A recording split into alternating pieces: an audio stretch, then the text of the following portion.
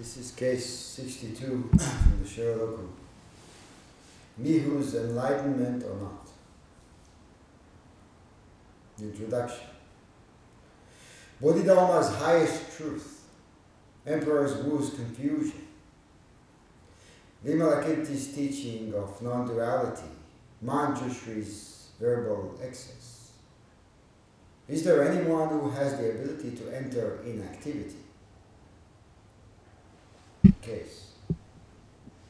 Mihu had asked Yangshan.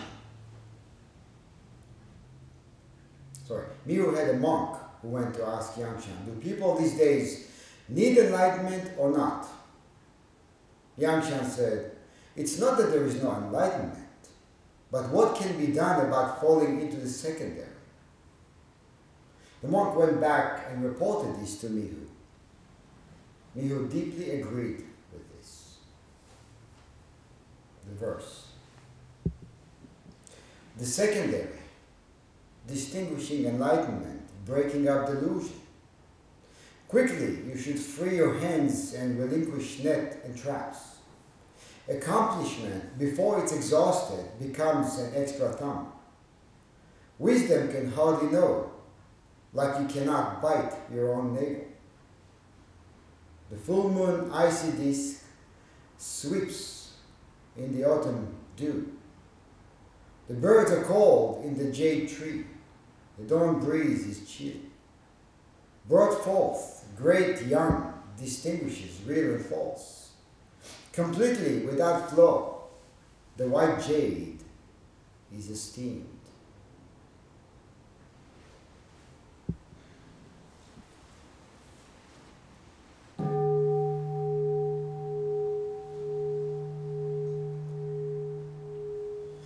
So I chose to bring this up today because about 2,500 years ago, December 8th, a few days ago, Siddhartha Gautama experienced great awakening and set in motion a practice tradition we call Buddhism. This single experience of completely dropping away everything, waking up to naked reality, that experience constitutes the birth of our practice. And yet in this case, this monk is asking Yangshan, do people these days need enlightenment or not? What is it? Right? You know, if we look at a question of a need, do we need this or not? If we bring this question up, we have to look at what is it that we're asking about. Do we understand the question? We need to bring this question up, but we need to be very careful in the way we handle it. And be careful to not get trapped by yes or no. Because if you say yes, true self becomes something that can be gotten or lost. And on the other hand, if we say no, you deny the Buddha's realization and subsequent teaching and the practice. Either way, you fall into the secondary. Now, Buddha means awakened. Kensho, or enlightenment, is the hallmark of our tradition, this wisdom tradition. But enlightenment is just a word that can at best point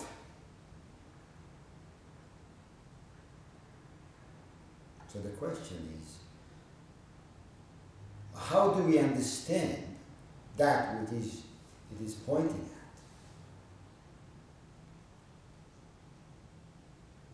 And how we understand the practice is tied up with how do we understand realization. Or in other words, the way we practice is the way we realize.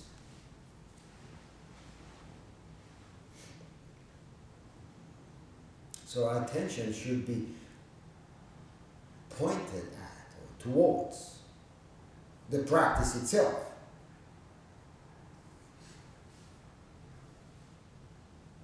Not the thoughts about practice, concepts, beliefs, myths.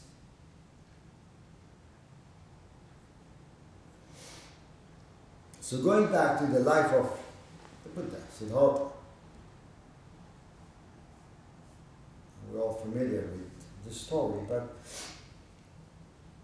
it's good to go back to this and examine it.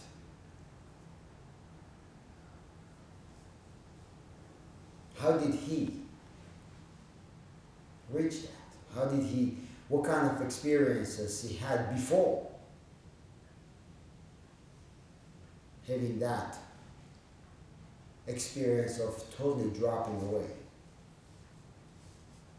of opening up the hand. And Siddhartha grew up as a prince, sheltered,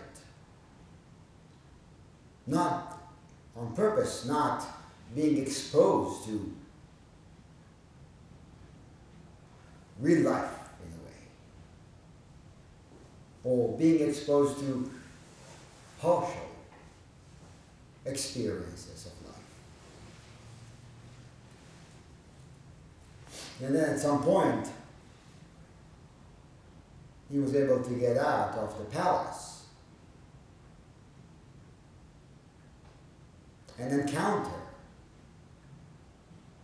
sickness, old age, death,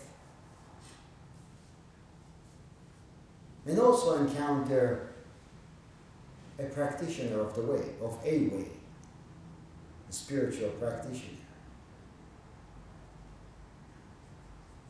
4 experiences that were noted to have began transformation in him, which eventually led him to give everything up, leave his family, palace, shave his head, and venture out to the unknown. To go from being comfortable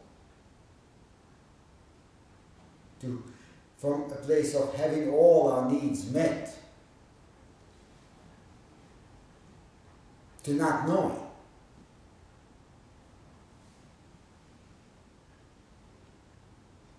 To stepping to the uncomfortable. A way to mess with everything that was near and dear to him. To leave it all behind.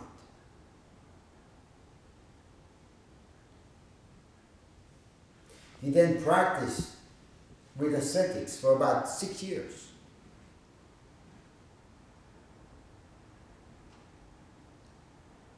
And got to a point and he was very good at it.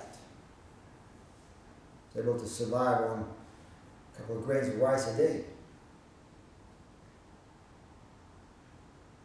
And they did that because they actually believed that by starving the body, by denying the body, the needs of the body, one can reach a high state of realization, spirituality.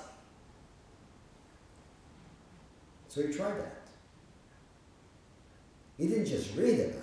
He actually went all out. He actually fully embraced asceticism.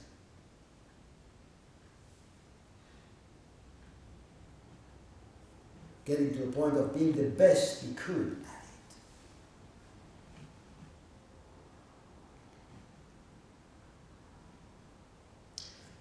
And it did not lead him to, or closer to, realization. It did not calm the questions that led him to leave home, to shave his head, to go out and seek an answer to human life, to what we encounter, to how we live, to the restlessness we feel. So then one day he was just about to get some water from the river, drink. He was so weak he fell into the water and almost drowned. And the story tells us that Sujata, the milkmaid, who happened to pass by, reached out to him, pulled him out of the water, and took care of him, fed him, gave him some milk, some rice. He was able to recuperate. And that single act of compassion made him realize that asceticism is not the way. Hedonism is not the way. Asceticism is not the way. What is the way? What is neither getting trapped in going all out with giving the body everything it wants, and on the other hand, giving it nothing, denying all the body's needs, all the mind's needs.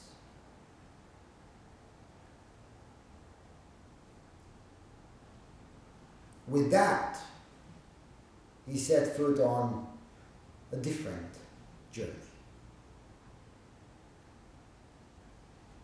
And then on the night of December 8th, he sat under the Bodhi tree. And after a long night of facing the demons, he saw the morning star, and for the first time was awakened to reality as it is.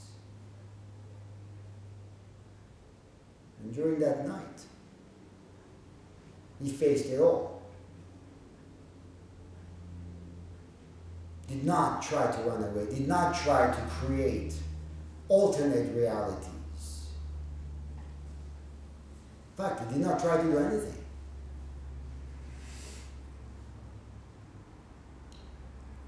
And he did not sit thinking, I'll just sit for a couple of periods, then do some kinhin, and then maybe go grab lunch.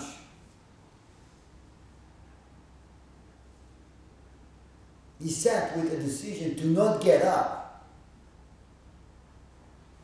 until he is fully realized.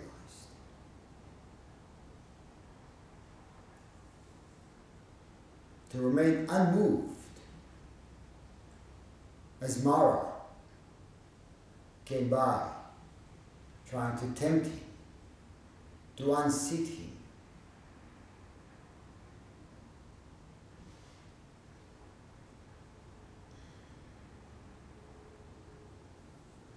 And then the last trial, Mara came by, and you know the story, right? That,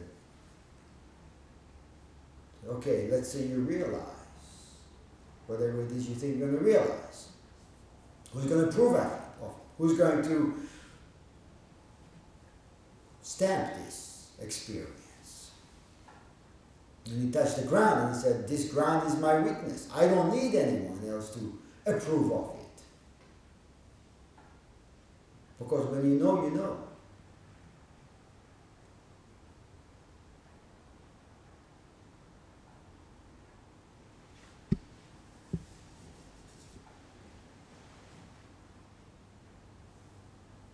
And when you look at everything that he went through,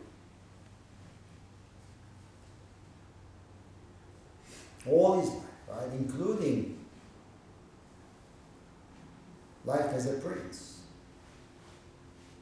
life as an ascetic, All the ingredients of his life prior to his great awakening were necessary catalysts of the process.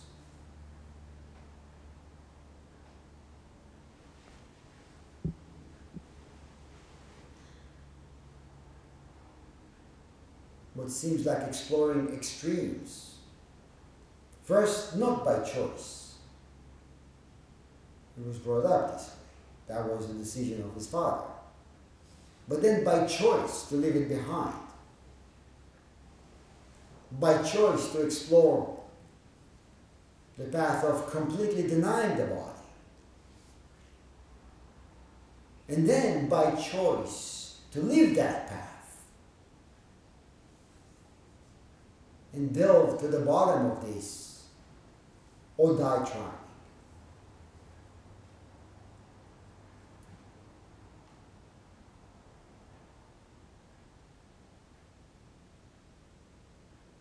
So the question is for us, really the most important question, do we see our practice in the same way? Do we see all the ingredients of our lives as necessary catalysts for transformation, for awakening, without picking and choosing, without saying, here are the experiences I want, and here are those which I prefer to not have. Also experiences in the past that, not just now, but what we went through individually, in our childhood, later on in life. Regrets, holding on to ideas of how things should have been. How can we know? Based on what can we say that what we went through was not necessary?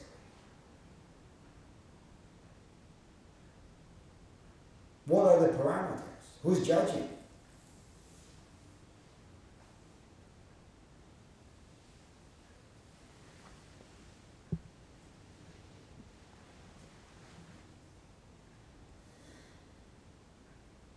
So his total devotion, the Buddha's total devotion,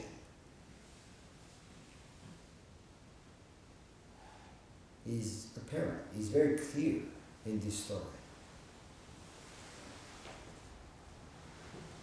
You know, we focus on the moment of the realization, on the moment of everything being shed off, everything being dropped off. But everything up to that moment and going forward, everything is a precious ingredient in our practice. Without judging it, without defining it.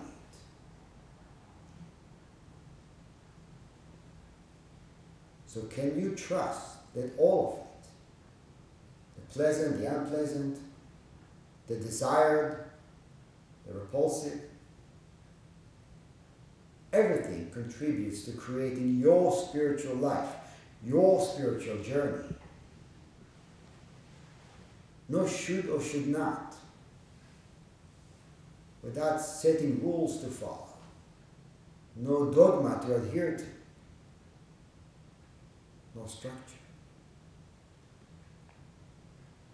Can we welcome all ingredients? Can we see them as opportunities to go deeper? And learn to walk with them in a way that accelerates the deepening process. Rejecting nothing, embracing all.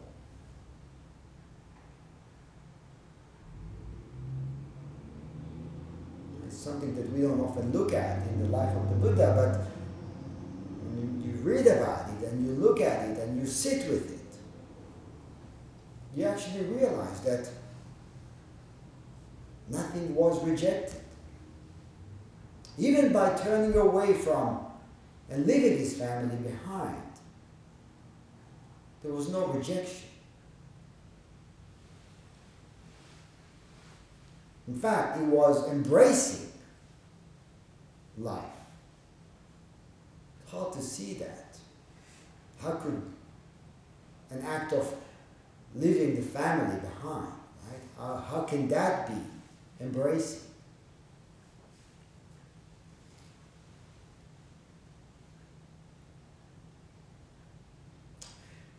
Embracing, compassion, those words are just words, but it doesn't always happen the way we think it needs to happen. Compassion is not always a hug. And embracing is not always holding on to things and smiling at everything. If we understand what it is that we're embracing, what it is that we're practicing.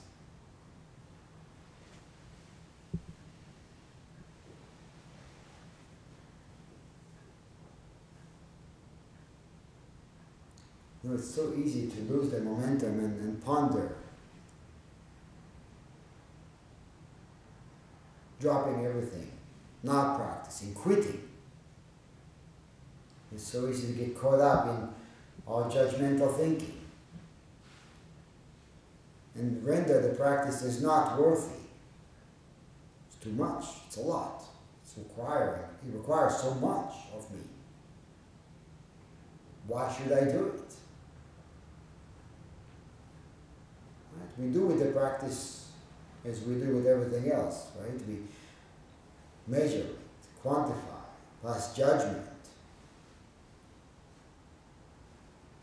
And then we end up believing that what we think actually represents what's happening.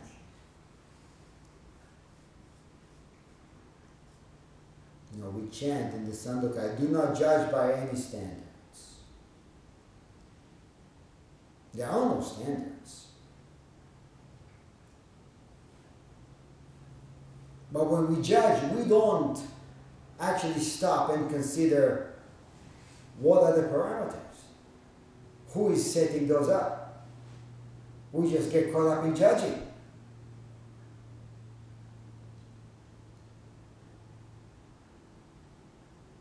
And when we judge, it's so easy to quit.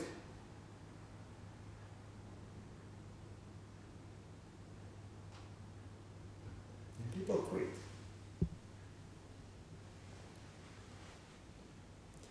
But if we don't understand what it is that we are practicing, then quitting is, of course, an option. When we actually do understand what we practice, quitting what? Embracing what? Those are the questions. You know, to shift attention from one thing to another doesn't really mean not to practice. It means to shift attention, that's all. You know, what we need to do is learn how to practice continuously. If there's any one single thing to learn from the Buddha's life, is that. And he did not stop practicing. He did not stop deepening after that moment of awakening. Throughout his life, he kept practicing. He kept deepening.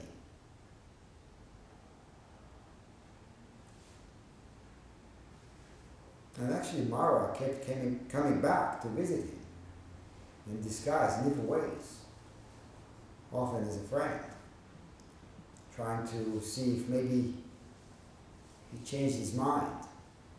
Maybe he's exhausted, tired. All these people coming to see him, all these people to guide, to teach. Aren't you tired of this? Look at them. You keep teaching them, but they don't get it. Is it worth your time? Why are you doing this? Why are you doing this?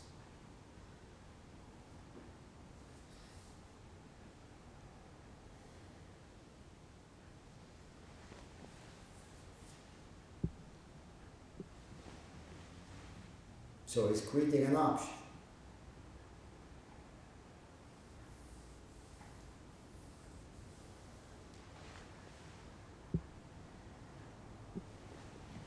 I think that the way we practice is the most important thing in this practice. How do we maintain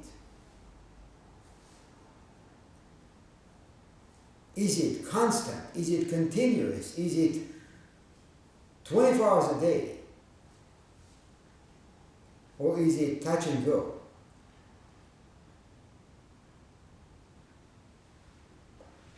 We have to understand that we are working with tremendous amount of resistance to the practice and a very thick wall of conditioning. And if we don't stay with it and look at it and look at it and look at it, fully determined, then we will not break through. It just won't happen. Not because it's not possible, not because it's not available.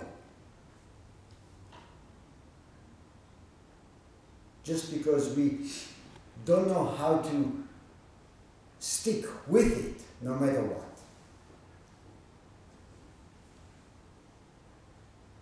We understand intellectually a lot. But there's a huge gap between understanding intellectually something and actually feeling it in the gut. And the breakthrough happens only when we feel it in the gut. Many times people quit before they feel it at that level. Because intellectually, there are many forces that are there to try to unseat us from this seat.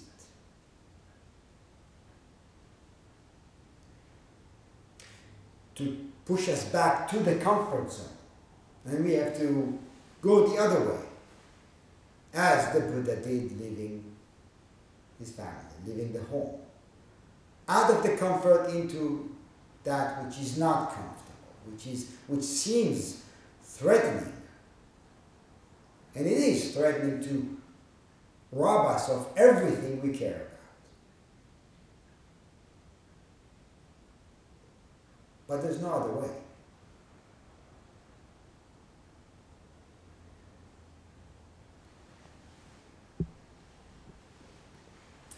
Remember the movie Good Will Hunting?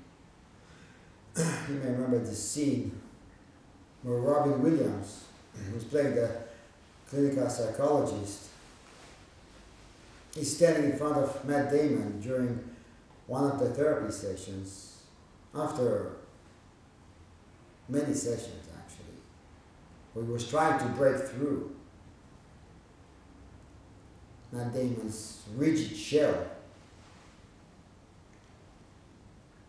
And in reference to rough experiences from his childhood, he said to him, "It's not your fault." Everything that happened to him in his past, he was basically referring to that, saying, this is not your fault. His father's abuse, everything he went through. And Matt Damon said, "Yes, I know." And then Robin Williams kept inching closer and closer to him, looked at him in the eyes and said again, "It's not your fault." And then Matt Damon again said, "I know." And he get closer and closer and closer to him and then cornered him. And then Matt Damon started to feel very uncomfortable. He said, "I know." He said, "Don't push me." And then he kept saying, "It's not your fault, it's not your fault, it's not your fault." Until it went from an intellectual understanding of "it's not my fault" to feeling it in the gut, in the center. And then he started sobbing. Everything came down crushing. Everything opened up for the first time. He knew it's not his fault, but he didn't know it's not his fault. It's a big difference there. And this is that moment where things are starting to push us, whether it's a teacher or the practice or our own judgments. At that moment, we have to learn to stick with it, because at that moment, the one thing we want to do is check out. The only thing we want to do is actually run away from it, because it's not comfortable.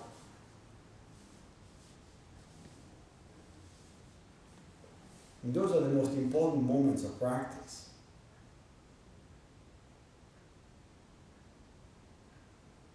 And I can tell you from experience, working with people, that there are people who are no longer here practicing with us exactly because of that. Because it got to a point that they needed to step further away from the comfort zone.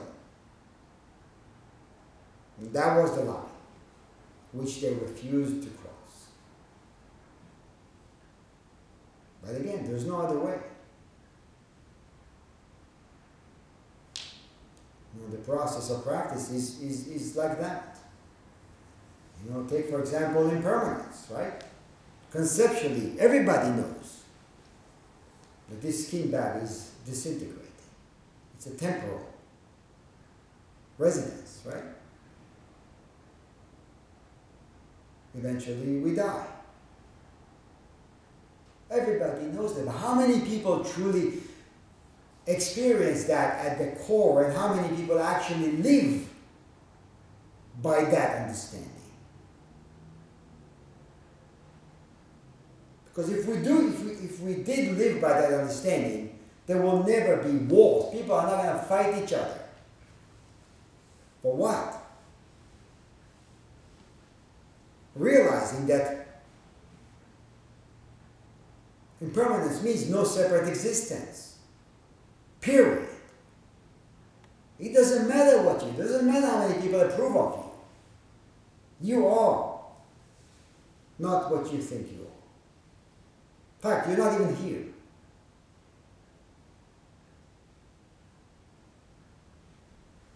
Solves everything. All the anxieties end. So to understand, the Buddha talked about it too, that this is one of the most difficult things for us, because everybody knows that eventually, of course, we die. Everybody knows most deny. Not intellectually, but in actuality, in the way we live our lives. You look at not what people say, but the way they act, the way they speak. The actions and the words are not in alignment with an understanding that we are temporal, we are ephemeral, we are disintegrating. The actions and the words are actually in alignment with separate existence, with I'm going to live forever. It sounds stupid, but it's true. Because that's what we defend. That which we think is separate.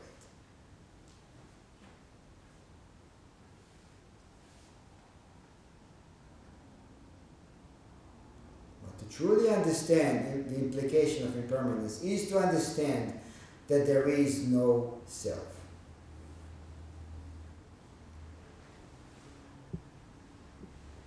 You also may have a conceptual understanding of being one with all things. Right? That's what the teachings tell us. But being locked up in the concept of oneness, we can't even imagine how it feels like to actually experience being one with all things. So we chant over and over again, now return to oneness. We practice it over and over again through daily zazen. We delve into koan study, which is designed to mess with our conceptual cocoon. And then we help each other stay on track by maintaining a sangha. And all this is done just so we can break down the conceptual understanding and dive into a tangible and physical experience of oneness, which we call kensho, realization, awakening.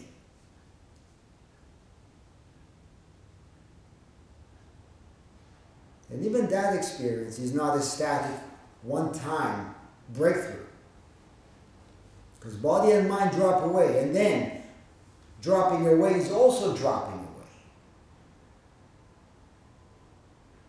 Even kensho is not fixed. It may be a moment in time, but the moment is time, and time is continuous. So there is no moment in time. This is just a conceptual interruption or an illusion.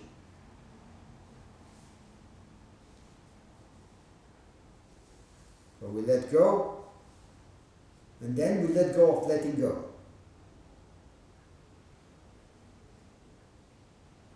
Endless dynamic process. And actual enlightenment is like nothing we imagine or perceive it to be. You know, the Buddha saw the morning star. He said, "Wonder of wonders, I, all beings, the great earth, are the wisdom and virtue of the awakened one to thusness." You know, what he saw was not new. And although we may say that this was the birth of Buddhism, nothing began at that point.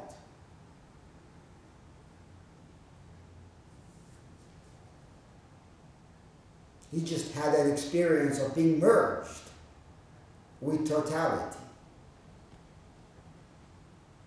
Being merged with the flow that did not begin at that moment.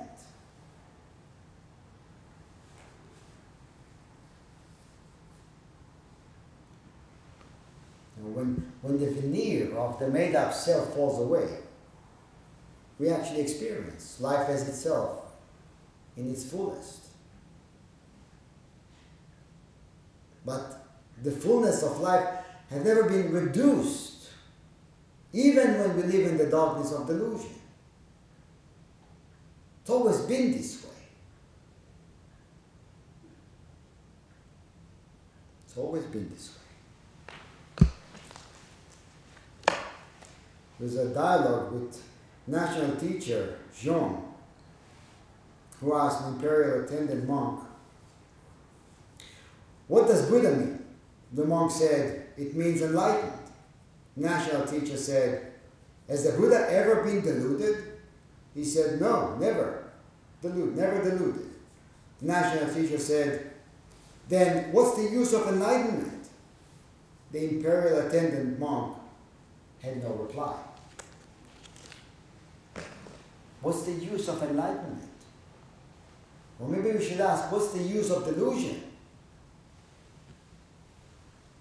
Because if we raise enlightenment as something that is separate or separated from, then we also raise delusion. We raise delusion, we raise enlightenment, and we raise a gap. And the secondary is born. And it's very difficult to see because it happens so automatically and so quickly. With one thought. As soon as the mind moves, the secondary is born. Gaps are made up. But the Buddha has never been deluded. And what the Buddha realized did not just happen at that moment.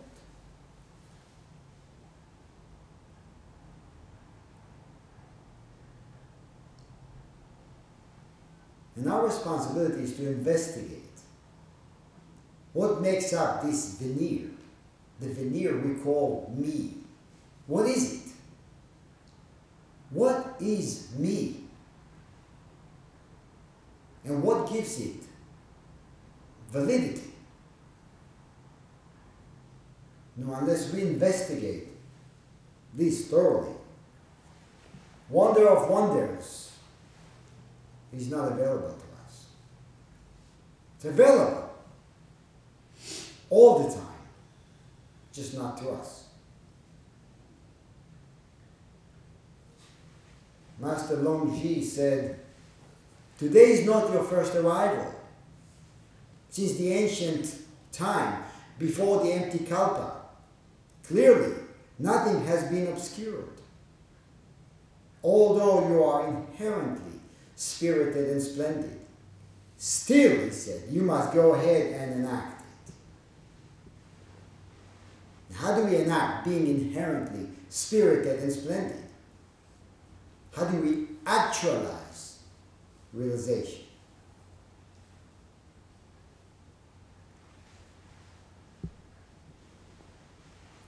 The 7 factors of enlightenment is from the Pali Canon. The Buddha outlined what he called 7 factors of realization. These 7 factors are both leading to enlightenment and our expression of enlightenment. And he equated these factors to rafters that rise to the peak of the roof. And he said, just as in a peaked house, all rafters go together to the peak, slope to the peak, join at the peak, and in all of them, the peak is reckoned chief. Even so, the person who cultivates the 7 factors of wisdom slopes to nirvana, inclines to nirvana, tends to nirvana. And the 7 factors are mindfulness, investigation of the Dharma, energy, joy or rapture, relaxation, tranquility, concentration, samadhi, and equanimity. And the first one, mindfulness, which means pure awareness, attention. So the way to enlightenment starts with that, pure awareness. And mindfulness is present moment by moment, without self-talk, without imposing on it personal meaning.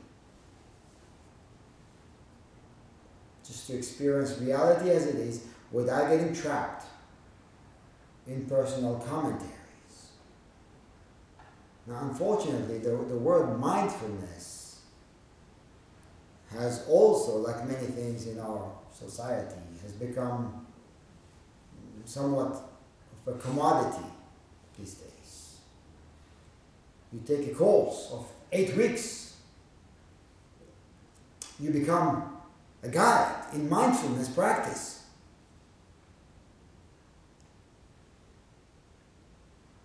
And then you can teach others.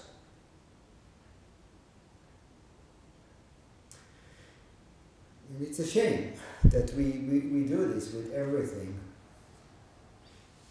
You know, my mother, she's not expert in meditation, but she actually had some exposure. The place she's been going to for years, it's a place where it's a combination of a gym and a yoga place, and they also have different classes, and one of them has always been some form of meditation. And until about a few months ago, they had someone who, I think he was a Zen teacher, who would come once a week to that place and teach meditation and guide them, and they would sit together. And I'm not sure why, but they got rid of this guy, or he got rid of them, and he's no longer there, so they brought somebody else. But this time it's someone who is a practitioner and a teacher of mindfulness practice. So my mother thought she'll give it a shot, and she went there, and she said it was very different. One of the things that this person guided them to do is basically to sit comfortably and then Stay comfortable. Basically, if you need to move, to adjust, to make yourself comfortable, go ahead. You know, you got to be as comfortable as possible. Right? And they did sit, not a whole lot, but they did sit. And she said she was very disappointed because she just wanted to sit. She had no problem with an instruction of do not move, because she had some experience. But do not move is not restricting anything, or is not restricting what we think it is restricting. It's actually freedom. Because if you give the body everything it wants, it's not going to stop wanting. In fact, it's going to want more. To sit and not move is probably the most important aspect of meditation practice. Because there's an itch that can never be scratched. It doesn't matter how much you move. It doesn't matter how often you scratch it. In fact, the more you scratch it, the more it itches. And the only way to recognize, to realize that this itch can never be scratched is to not scratch it. And to work with the desire to scratch it, to work with the desire to move. Otherwise, we are forever being moved by thoughts, emotions, impulses, not even knowing where they come from and why we move.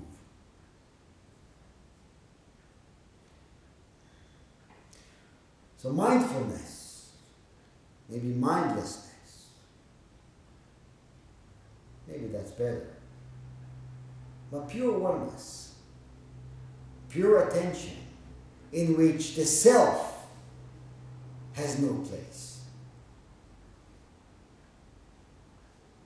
Because there are no paths. And that's the first one, the first step in this. And the second one is keen investigation of the Dharma. So investigation seeks out the characteristics, conditions, and consequences of phenomena, and to understand its nature. To examine and see that all things are in fact subjected to causes, conditions, and effects. It means to verify through deep observation that nothing exists unto itself. Everything we look at, everything we study is subjected to the same rules.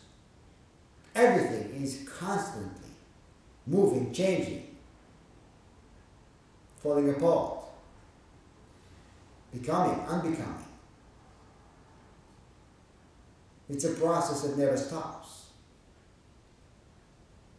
So to study reality is to study the self and to see that there is no self. So to have this curiosity, that's what's needed in order to develop keen investigation of the Dharma. The third one is energy, which is same as right effort, the sixth in the Eightfold Path. Investigation requires energy,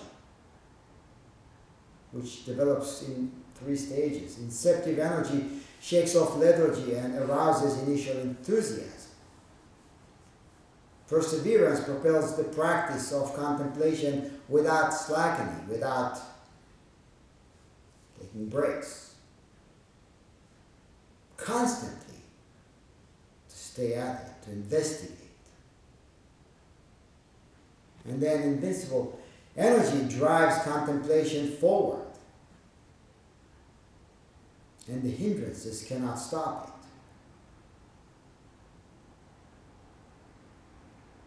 To be disciplined, basically. To stay disciplined. Even when feeling tired. Still, stay on track. Fourth one is rapture. Expression of joy, elation, delight, bliss. Now, to see the inherent beauty in all things and to experience deep sense of gratitude for everything, right? Everything. The delight in the experience of life flow, prana, ki. But this is not as in pleasurable feelings. This is much deeper than that. It's actually realizing again and again being one with all things. Realizing no separation, realizing being at home all the time.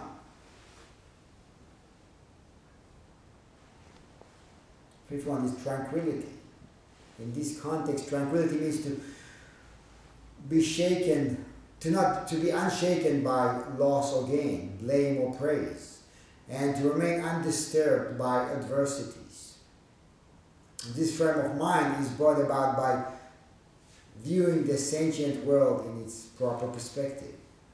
There's still the vitality and curiosity of the investigative mind, but it can remain undisturbed because it is deeply rooted in the understanding of a continuum that has no beginning and no end.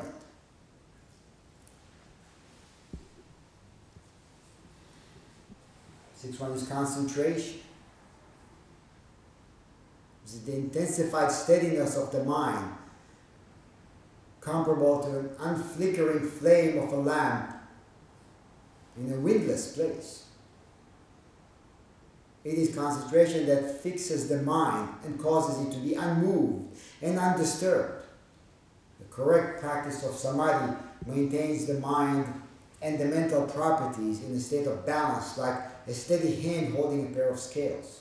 Right concentration dispels passions and that disturb the mind and supports a state of purity and placidity. The concentrated mind is not distracted by sense objects. Concentration of the highest type cannot be disturbed under the most adverse circumstances. Now, through cultivation of samadhi, the practitioner quells the five hindrances, which the Buddha described as sensual desires, ill will, hatred, aversion, rigidity of mind and mental states, restlessness and worry. And the fifth one is doubt. Those are the five hindrances. And deep samadhi quells it. Quells the impulses to go with those five hindrances. So samadhi is referring to a state of single-pointed unification of mind. And as it develops, it leads to the seventh factor of enlightenment, which is equanimity. After realizing the maneuvering will not work, and we try a lot to get around, we try to create displacement activity and run into them, run towards them, embrace them. Doesn't work. We realize that the itch cannot be scratched as hard as we try. Only then the mind can finally rest in a state of equanimity, not attached to varying circumstances and changing conditions. There's a poem that says, "It is easy enough to be pleasant when life flows along like a song. But the person worthwhile is the person who can smile when everything goes dead wrong." So it's equanimity that does not come from the ups and the downs, the highs and the lows. It comes from a place much deeper than that. A place that allows the highs to go high, the lows to go low. The mind is poised and balanced, watching phenomena as they occur. Which means to be supple, nimble, flexible, to assume the shape according to the need. To not be so impressed by drama, by storyline, by anything.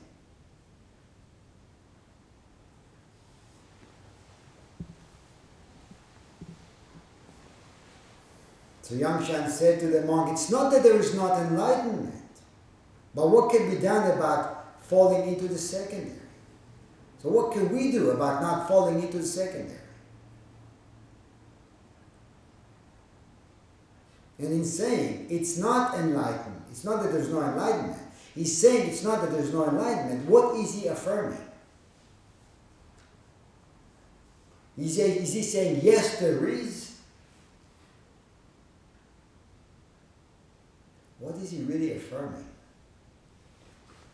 In The Awakening of Faith, an essay attributed to Asvaghosha, it says, original enlightenment is intrinsic, but non-enlightenment is accidental. The latter is an unactualized state of the same original enlightenment. It's beautiful. That is to say, a person is originally enlightened or saved, but suffers because he does not realize it and continues on blindly groping for salvation elsewhere. It's pretty clear, isn't it? We have never been separated. Yet, we feel separated, and we believe it to be true. And by believing it to be true, we fall into the secondary.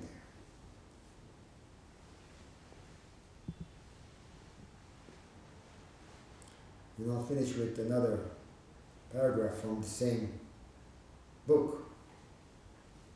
The aspect of non-enlightenment. Because of not truly realizing oneness with suchness, there emerges an unenlightened mind. That's where delusion comes out of. And consequently, its thoughts, emotions. These thoughts do not have any validity to be substantiated.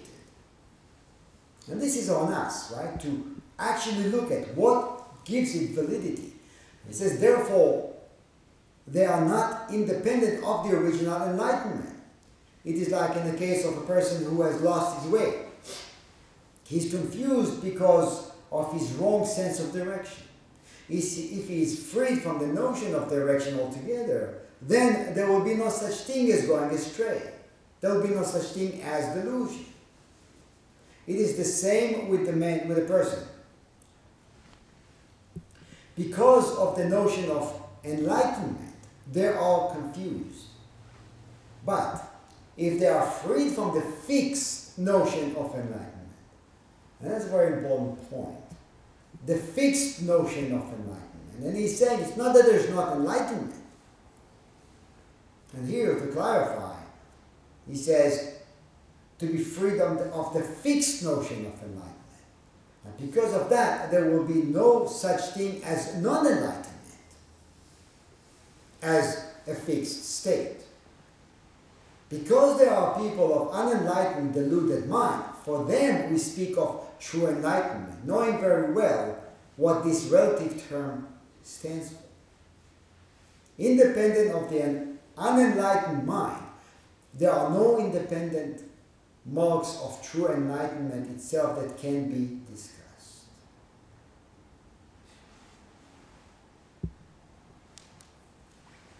So it's clear, but again, it's clear intellectually. But is it clear on a gut level? How do we understand it? How do we practice that? Because we do get caught up. How do we practice it when we are caught up? When we feel lethargy, when we feel loss of momentum, when we don't want to practice?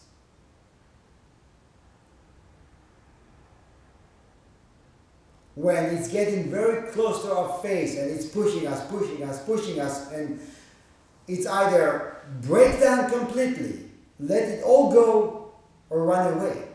But run away to what? To where? From what? Is it possible to escape?